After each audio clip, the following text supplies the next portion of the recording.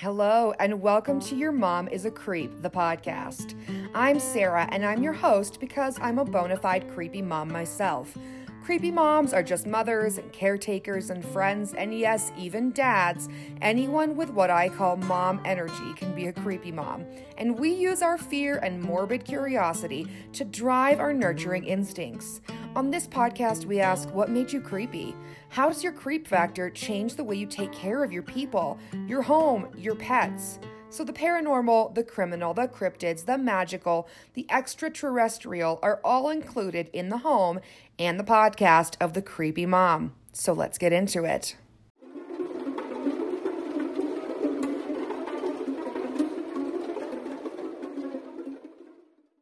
Welcome back, creepy friends. First, let me say that I am so glad to be here, sitting down here in my recording space, talking to you right now.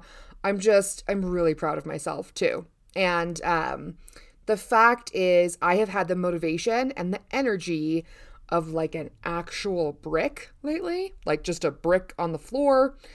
So yeah, it's just, wow. It's really big that I have made it this far today. Please feel free to send me gifts and nominate me for awards and create inspirational memes based on the fact that I wrote and recorded this episode today. I am available for life coaching sessions, FYI. Not really. That would be terrible. But yeah, I'm not ashamed to say that there has been a moment during this strange time when I really thought like, oh no, I've given up completely. I kind of thought like, oh, this is it. My podcast is done.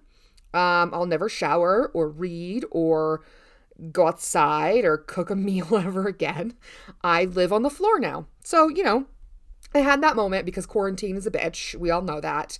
It is not uncommon from the feedback I'm taking in to be having this experience, right? And let me be clear with you. Yes, I am still quarantined for the most part with my family. We have made that choice. We're not going to take any chances. We want to be part of the solution and not part of the problem. And I'm not going to talk about that anymore because it's not why we came here. And in fact, it is the opposite of why I came here. So the other day, somebody on Twitter posted a question about, why did you start a podcast? Like, why did you get into this? And it was directed at the general podcasting community, of which there are, hundreds of thousands of us. And I quote tweeted it with my answer, which was something like, I started doing this to have something creative to myself of my own, something that was not about my family or taking care of anyone, something with no pressure and no hustle and no consequences, just me and my spooky, creepy niche interests alone together, getting into it. And when I typed that answer out, I was like, oh yeah, shit. Like I did this for me because I love it. And it just reminded me of that and how important that is and how important it is to indulge yourself and create for the sake of it and really unapologetically like what you like with like all your middle fingers up, however many middle fingers you have. I only have 2, but maybe you have more. I don't know. All of them need to be up about this. And by God, I like ghosts and true crime and cults and aliens and cryptids and mysteries. And I'm really glad I'm here. Ooh, and I like Ouija boards, which brings me to this. I think I have a new thing. I think I collect old Ouija boards now. If you don't already, please go follow me on Instagram at Your Mom is a Creep. And you can see that just since quarantine started, I have bought myself 2 new spirit boards. One is an actual like Ouija branded board from the 90s. And it's awesome. It's glow in the dark, it has a glow in the dark planchette. And it has this fantastic 90s sun and moon motif, that was like really popular in the 90s, if you remember that. And I love it because it makes me nostalgic for my childhood bedroom and my childhood like hippie self. And then I was also lucky enough, super randomly, to find in 1940s Hasco Mystic board in its original box. And I am obsessed. It's awesome. Thank you to my friend Jackie Wickens, who sent me a Facebook message when she saw it on one of our local Facebook garage sale sites. And I love it so much. I immediately messaged the guy and was like, here's the money. Please let me have this thing. And it's just super kitschy and interesting. It has in the bottom corner of it this funny little illustration of a Disney witch. I think it's the one from Snow White. And apparently at some point in the 1940s, Disney banned Hasco from using that image on their creepy little spirit board. I'm sure Disney was like, hell no, we're not going to be a part of your, weird, dark game. And so yeah, it was later banned and taken off the board, but mine is one of the originals, the one that I bought, and it's so cool. I love little pieces of like trivia and ephemera like that. I really love these spirit boards as art pieces and historical pieces. To me, they're such a fascinating story, and the history of them, honestly, now come to think of it, should probably be an episode of this podcast. I mean, just another reason for me to spend hours at night trolling eBay and Etsy. I'm not mad at that idea at all, actually. And I definitely have realized this is something that I'm probably going to do, collecting these things. And listen, I have gotten a few messages, a few DMs asking me, have I sat down and used the boards yet? And the answer to that is no. Y'all, you have to understand, I am a Capricorn with ADHD. Like, if overthinking and over-preparing and over-list making and over-researching were a sport, if any of those were sports, I would have 7 Olympic gold medals. I mean, feelings about Ouija boards or spirit boards in general as actual tools to communicate with spirit are very all over the place, and they're very heated. Some people hate them, and some people think they're an irresponsible portal to allowing nasty things into your life. And some people seem to think that they're like any other sort of spiritual communication tool. And then some people think they're toys that have no consequence whatsoever.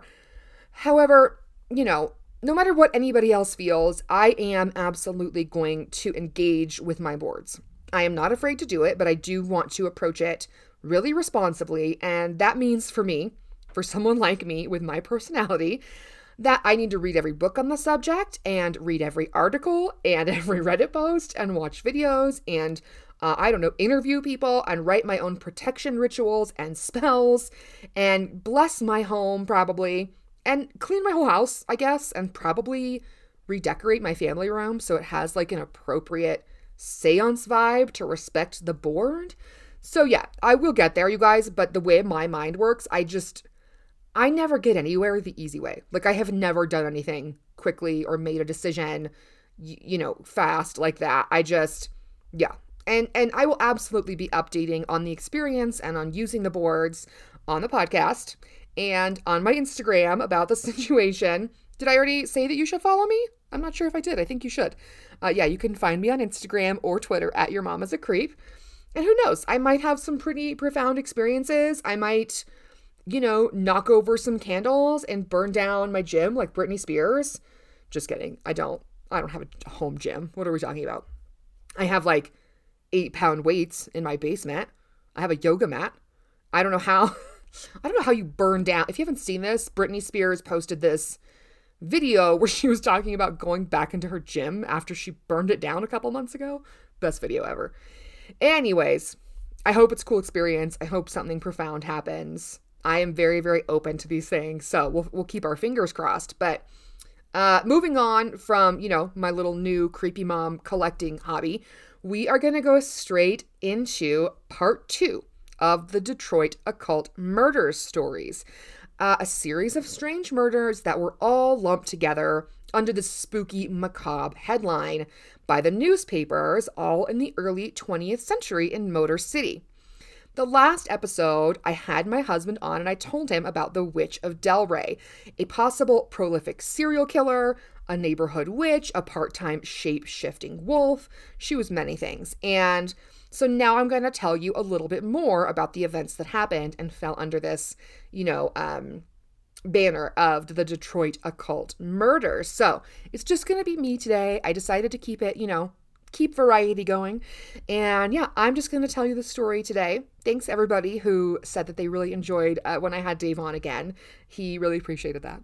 And so did I. I love hanging out with him. But yeah, it's just going to be you and me today. So yeah, sit back and allow me to tell you the tale of Richard Harris, the self-proclaimed king in Detroit, and the Evangelista family murders. Let's get creepy. Let's get into it.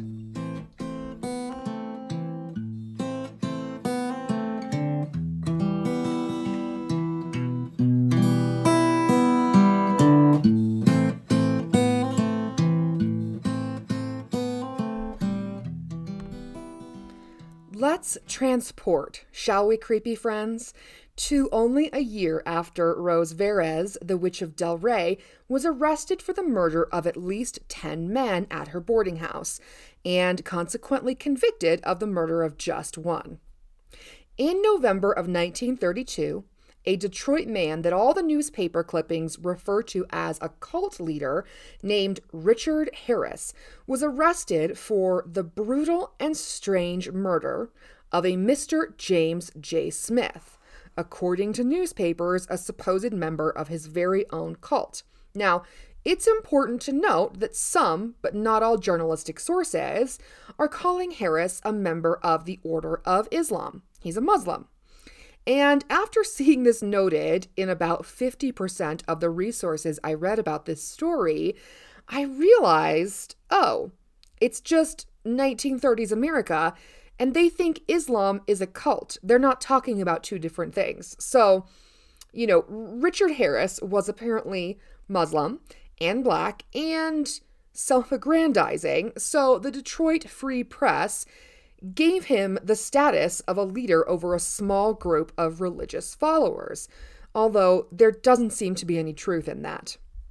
So on November 22nd of 1932, police found the body of James J. Smith tied to a haphazardly built altar inside the home of Richard Harris.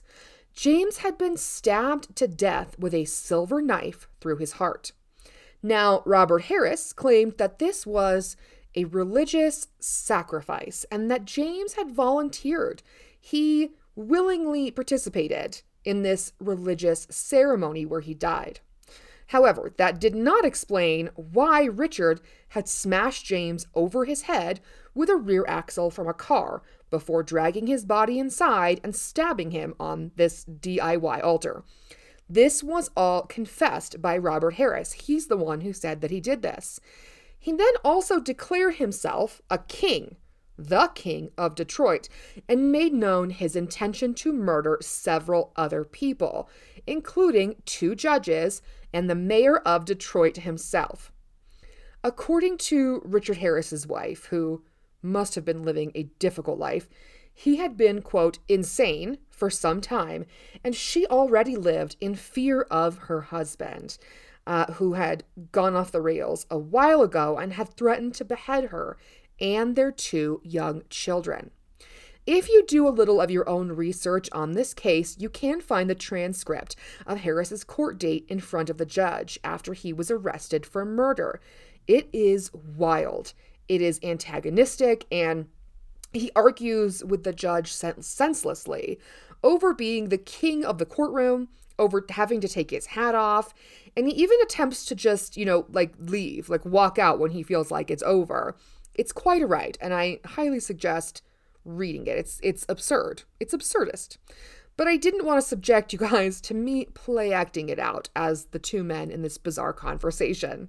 Now, I am of the opinion that at the time that this happened, a responsible journalist would have done better by the headline to describe this as a case of untreated mental illness leading to a tragic, senseless murder, rather than describing it as a voodoo cult affair, which is what they called it. But again, journalism was more like a nickname for the practice of newspaper storytelling at this point in our history. And the Order of Islam, to which he did belong at the time, he did, in Detroit, was very clear in speaking out against Harris's actions. They told the Detroit News in a statement on Wednesday, November 23rd, 1932, the day after the murders, that the society cannot be blamed for anything that he did. Harris had no standing in the order and was not regarded as a leader. Many people avoided him because of the wild things he sometimes said. And a spokesman for the Order of Islam named Ugam Ali told them, "We teach a philosophy similar to the Golden Rule, and our fundamental purpose is to uplift our own people," unquote. So, nobody told Richard Harris to murder anyone. He was clearly somebody for whom sanity had left the building a long time ago. But another perfect example of how fear-mongering and racism and ignorance and journalistic sensationalism that Americans seem so bloodthirsty for still changed this story about a criminal with psychotic tendencies into a story about his cult and simultaneously vilified a minority and a religion. Well, if that isn't a wham bam thank you ma'am of USA bullshit right there, I don't know what is. We're not surprised. No one is surprised, but we can still be sad and angry.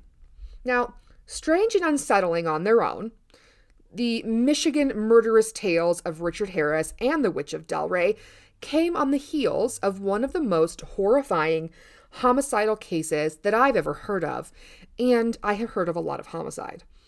On the morning of July 4th, Independence Day, 1929, a man named Vincent Elias headed over to the home of his friend and business associate, a man named Benny Evangelista.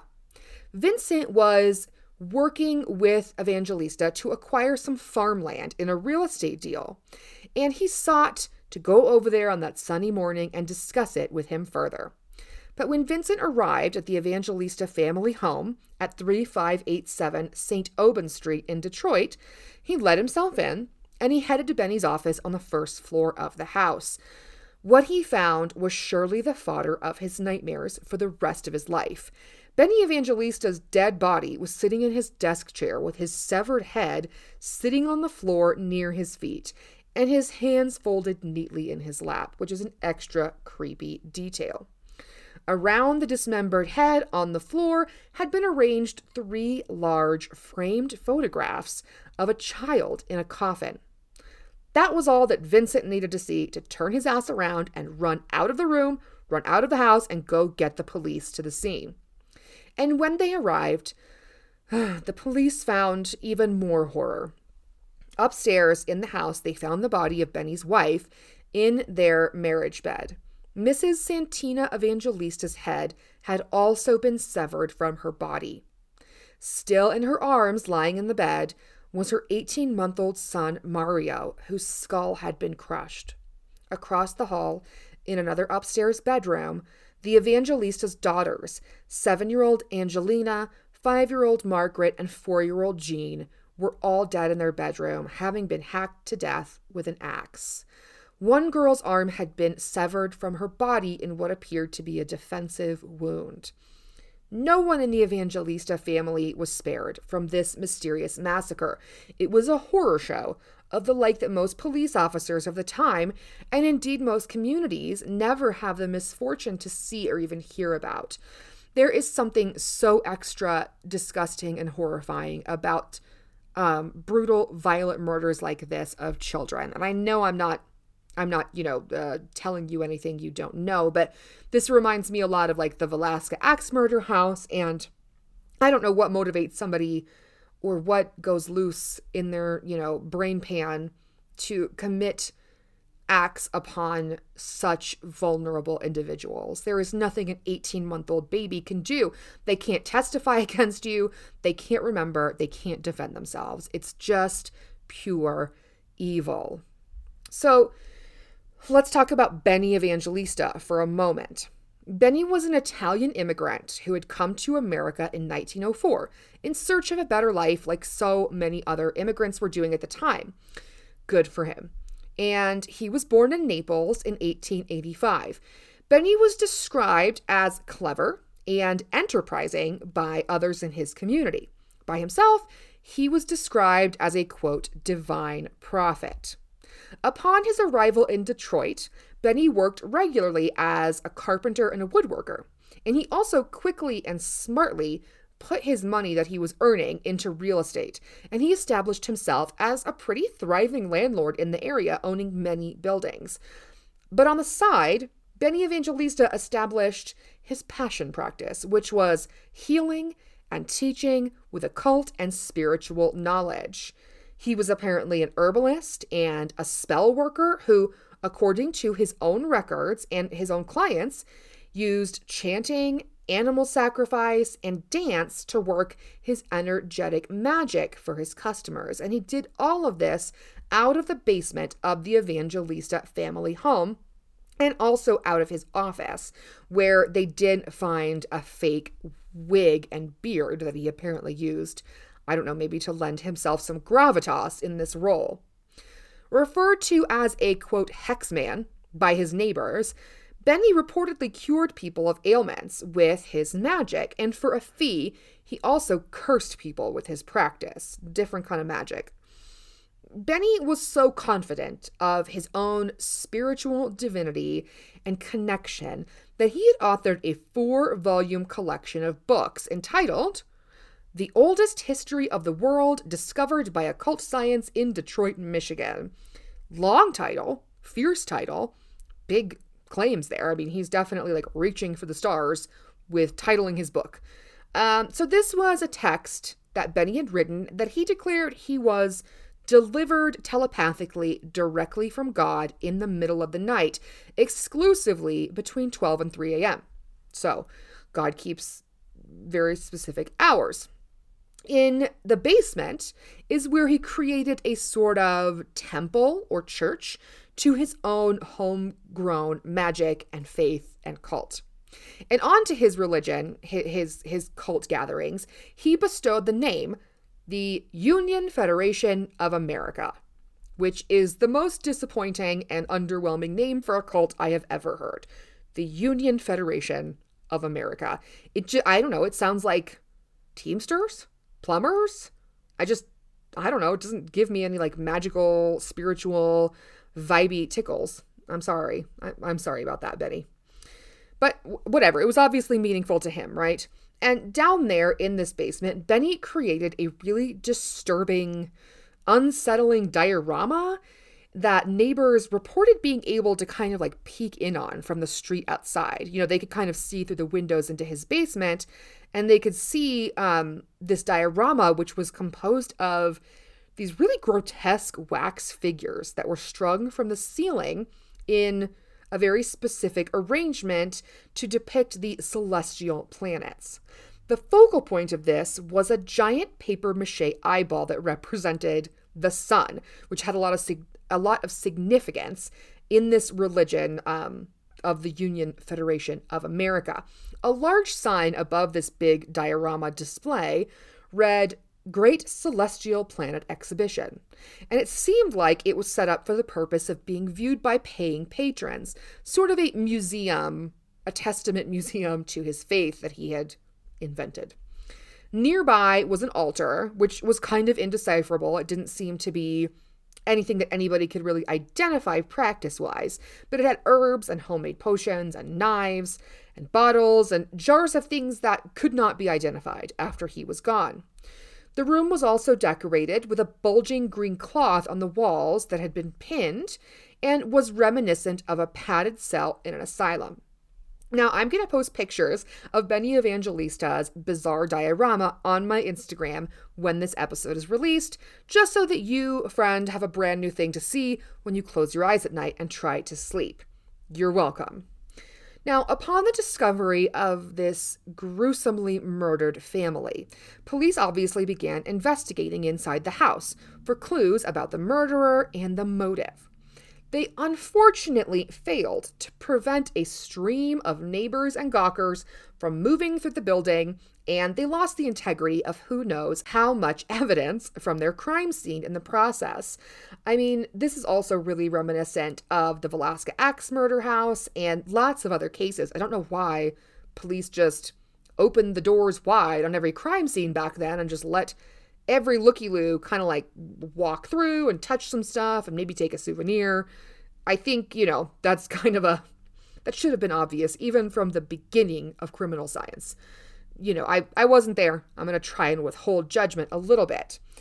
So the only hard evidence that they found in the house and then protected from corruption was a fingerprint made in blood on the front doorknob. There were also some footprints in blood through the house, but they couldn't really guarantee the integrity of those footprints or where they'd come from. Inside Benny's office, they also found a collection of women's underwear, each one labeled with the name of its owner. They could only speculate at the time that these pieces had something to do with the spells and curses that Benny was performing for his clients. Now, as somebody who dabbles in magic myself, I'm unfamiliar with underwear magic, but I'm definitely going to Google it. I would love to know what the purpose of this was and how he used women's underwear in his magic practice. Something tells me there might have been like an ulterior motive. We don't know. I'm not trying to cast any shame. He's a victim. But I'm just curious exactly how magical this underwear was. Now, during the investigation, it was also uncovered that the photographs of the child in a coffin, which were found arranged around Benny's dead body and his severed head, were pictures that had been taken of his son, who had passed away several years earlier. The significance of their placement around Benny, though, remains a mystery. Nobody knows why they were placed as they were around his body. It seems significant. It seems symbolic of something. And then later, the press did get a hold of these police reports, and they found out some of the more strange, intoxicating details about Benny's life and some of the more perplexing things that were found inside his home. And newspapers ran away with the story of the gruesome occult-related killing of a local immigrant family. But my question is, was it an occult-related murder or a coincidence? I mean, this is a man who practiced these esoteric arts and proclaimed himself a spiritual leader, and he could have been murdered for an entirely different reason. There isn't actually a lot of reasons here to believe that he was killed for anything related to his occult practices. Benny may have been a, quote, religious fanatic, according to some of his neighbors, and was quite likely considered a kook by people who interacted with him casually or encountered him during one of his frequent sidewalk street preaching sermons. But he didn't really have enemies. He didn't have a criminal history outside of one misdemeanor citation for installing plumbing wrong in one of his buildings. He operated all of his ventures legally and was known to be a family man. For him and his family to be slaughtered so violently was baffling. A $1,000 reward was offered by police, and because of the notoriety of this case and the nature of it and how much attention it was getting, it did get false confessions, as these cases often do. And the most notable false confession was by James Harris, the self-proclaimed King of Detroit and violent murderer that we already discussed earlier in this episode. He tried to take responsibility for this crime, but his fingerprint did not match the fingerprint in blood at the house. And it was eventually established he could not have done it. I still don't know what the motivation is for claiming murders that you didn't do. Everyone has their reasons, right? So also, law enforcement was approached by psychics and they offered their services, but truth was not uncovered by any of these measures. Despite that, there were some standout suspects eventually found in this case. A criminally insane man named Aurelius Angelino was a suspect who stood out for many reasons. Police discovered that he had immigrated to America from Italy at around the same time as Benny himself did. Early on, after the two men arrived in the U.S., they had both lived simultaneously in York, Pennsylvania, and had at least known each other fairly well. While some reports go as far as to say that they were like close friends and, spent a lot of time together. There was reason for the police to believe that Angelino was also a religious fanatic and possibly even in the same religious cult as Benny at one time in the past. Aurelius Angelino was put into an insane asylum in 1919 after he was convicted of murdering both of his children with an axe. And next, in 1923, he escaped that asylum, and he was never seen again. He goes completely off the radar. Now, the big twist here is that while they were investigating the Evangelista family murders, police matched Benny Evangelista's prints to fingerprints found in the Angelino home in York, near the bodies of the murdered Angelino children. So Benny Evangelista's fingerprints found at the murder scene of 2 children, the 2 children of this man who was eventually convicted.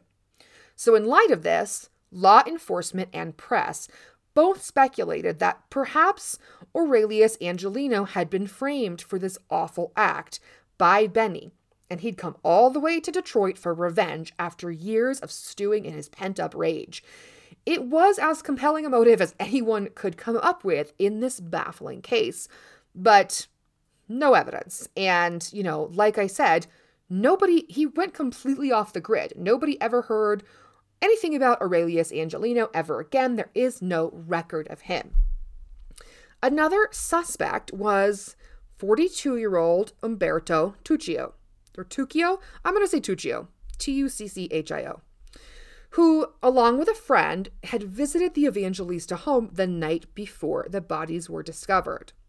Now, Tuccio was visiting the house that night with his friend to pay Evangelista the very last bit of money he owed him on a house that Benny had sold to him. According to him, as well as his accompanying friend, it was a perfectly normal visit, and after the money was exchanged, they left the house, they went out drinking to celebrate, and they knew absolutely nothing about what terrible events occurred later on that night. But doing their due diligence, the police found a keen-edge banana knife, which is like a small knife with a curved blade that you would use to cut bananas, apparently. And they also found a pair of oddly clean, like spotless, just freshly cleaned work boots, both behind the house where Tuccio lived. And in addition to that, they discovered that only a few months prior, he had stabbed his own brother-in-law to death over a dispute about money.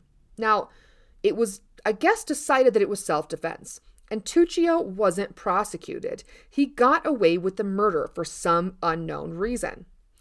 Umberto Tuccio also had 4 roommates at the house where he lived, and this was a house that was nearby the Evangelista home. And these 4 roommates, they were just, let's say hesitant to talk about Umberto to police. They were reluctant. But one finally gave in and admitted that he had seen Umberto come home to their residence that night, the night of the murders, through the back door carrying a large canvas bag. Now, that bag was never located by police, and the newspapers reported that Umberto fled back to Italy almost immediately after being questioned by police. The fact that he was the last person to see Benny alive that we know of, that he had access to the right kind of weapon, that he had a very clear history of violence, all of these things made him the most practical of all the suspects. However, there was no direct evidence, and there was no motive. I mean, there was no history of dispute over this house. There was nothing stolen from the Evangelista house, and there was no suspicious property found on Tuccio that could have come from the Evangelista house. And he had an alibi. It was still a complete enigma. And I will quickly mention the least plausible of the theories to me, which is that Benny was murdered by the Black Hand. Now, the Black Hand was an Italian group that preyed on wealthy Italian immigrants with extortion. So the police found some letters among Benny's possessions in his office. They were all more than 6 months old, and they claimed to be from the Black Hand, this Italian criminal enterprise, which did date back to the 1750s, and who did specialize in writing these handwritten, threatening letters, which had ominous, kind of badass illustrations of things, like a heart with a knife through it, and they would always draw like a black hand on it as part of their calling card. So these were extortion-type letters that were threatening Benny, and they said cryptic things like, quote, "It's your last chance." And it all sounds, suspicious and maybe like a good lead. It's incriminating, but apparently by 1929, the Black Hand basically didn't exist anymore, and it had been replaced by the more sophisticated actual Italian mafia. And they used other ways, other strategies of extortion, I will say. The letters, according to law enforcement, were probably fakes done by someone trying to get money out of Benny. But they had no reason to believe that this person who would write them would go as far as to wait 6 months and then violently, gruesomely murder Benny and his entire family, including all of his children, in the middle of the night, and then not take anything from the house. Just a side note, I think there is actually like a Black Hand subplot in Peaky Blinders, if I'm not mistaken. I think Adrian Brody is like an Italian Black Hand member. I'm getting like these flashes of this, and I love that show. And you should definitely watch it if you haven't. I mean, it's a great show. It also has Cillian Murphy and Thomas Hardy and Adrian Brody and like just boatloads of other incredibly attractive men in like these fantastic 1930s suits. I don't know. I highly recommend it. That was just something that popped into my head right now. So, to this day, we don't know who stole into the Evangelista family home in the middle of the night and slaughtered them all. It's a tragic story with some wild twists and turns and characters. The home itself was torn down several years ago, since apparently no one wanted to live in a home with such a dark past, but like I always say, no one called me, no one ever does. If I am ever in Detroit, which I hope I am because I've heard it's, rad, or if you are ever in Detroit, it would be a definite spot to drive by and try to get like an energy vibe off of, I think. Although now it is just an empty lot, people have reported strange events there, strange sounds, even a headless figure that moves across the property during the night. And those are the stories that were together not super accurately described as the Detroit occult murders. Thank you for listening to me tell a tale today, and please let me know what you think. Let me know if you'd ever heard of these tales before, because I had not. Let me know if you live in Detroit and if you've ever visited one of these sites or been on the Detroit Haunted Walking Tour. I'm all ears, I always am. Please, if you happen to think of it, or you just want to put a smile on my face because you're a nice person, subscribe to Your Mom is a Creep on iTunes and rate and review it. I would much oblige, or I would be much obliged. I can't remember the right way to say that. I would appreciate it. I will be back soon with another creepy story, and I will miss you. Until then, creepy mom out. Bye, creepy moms.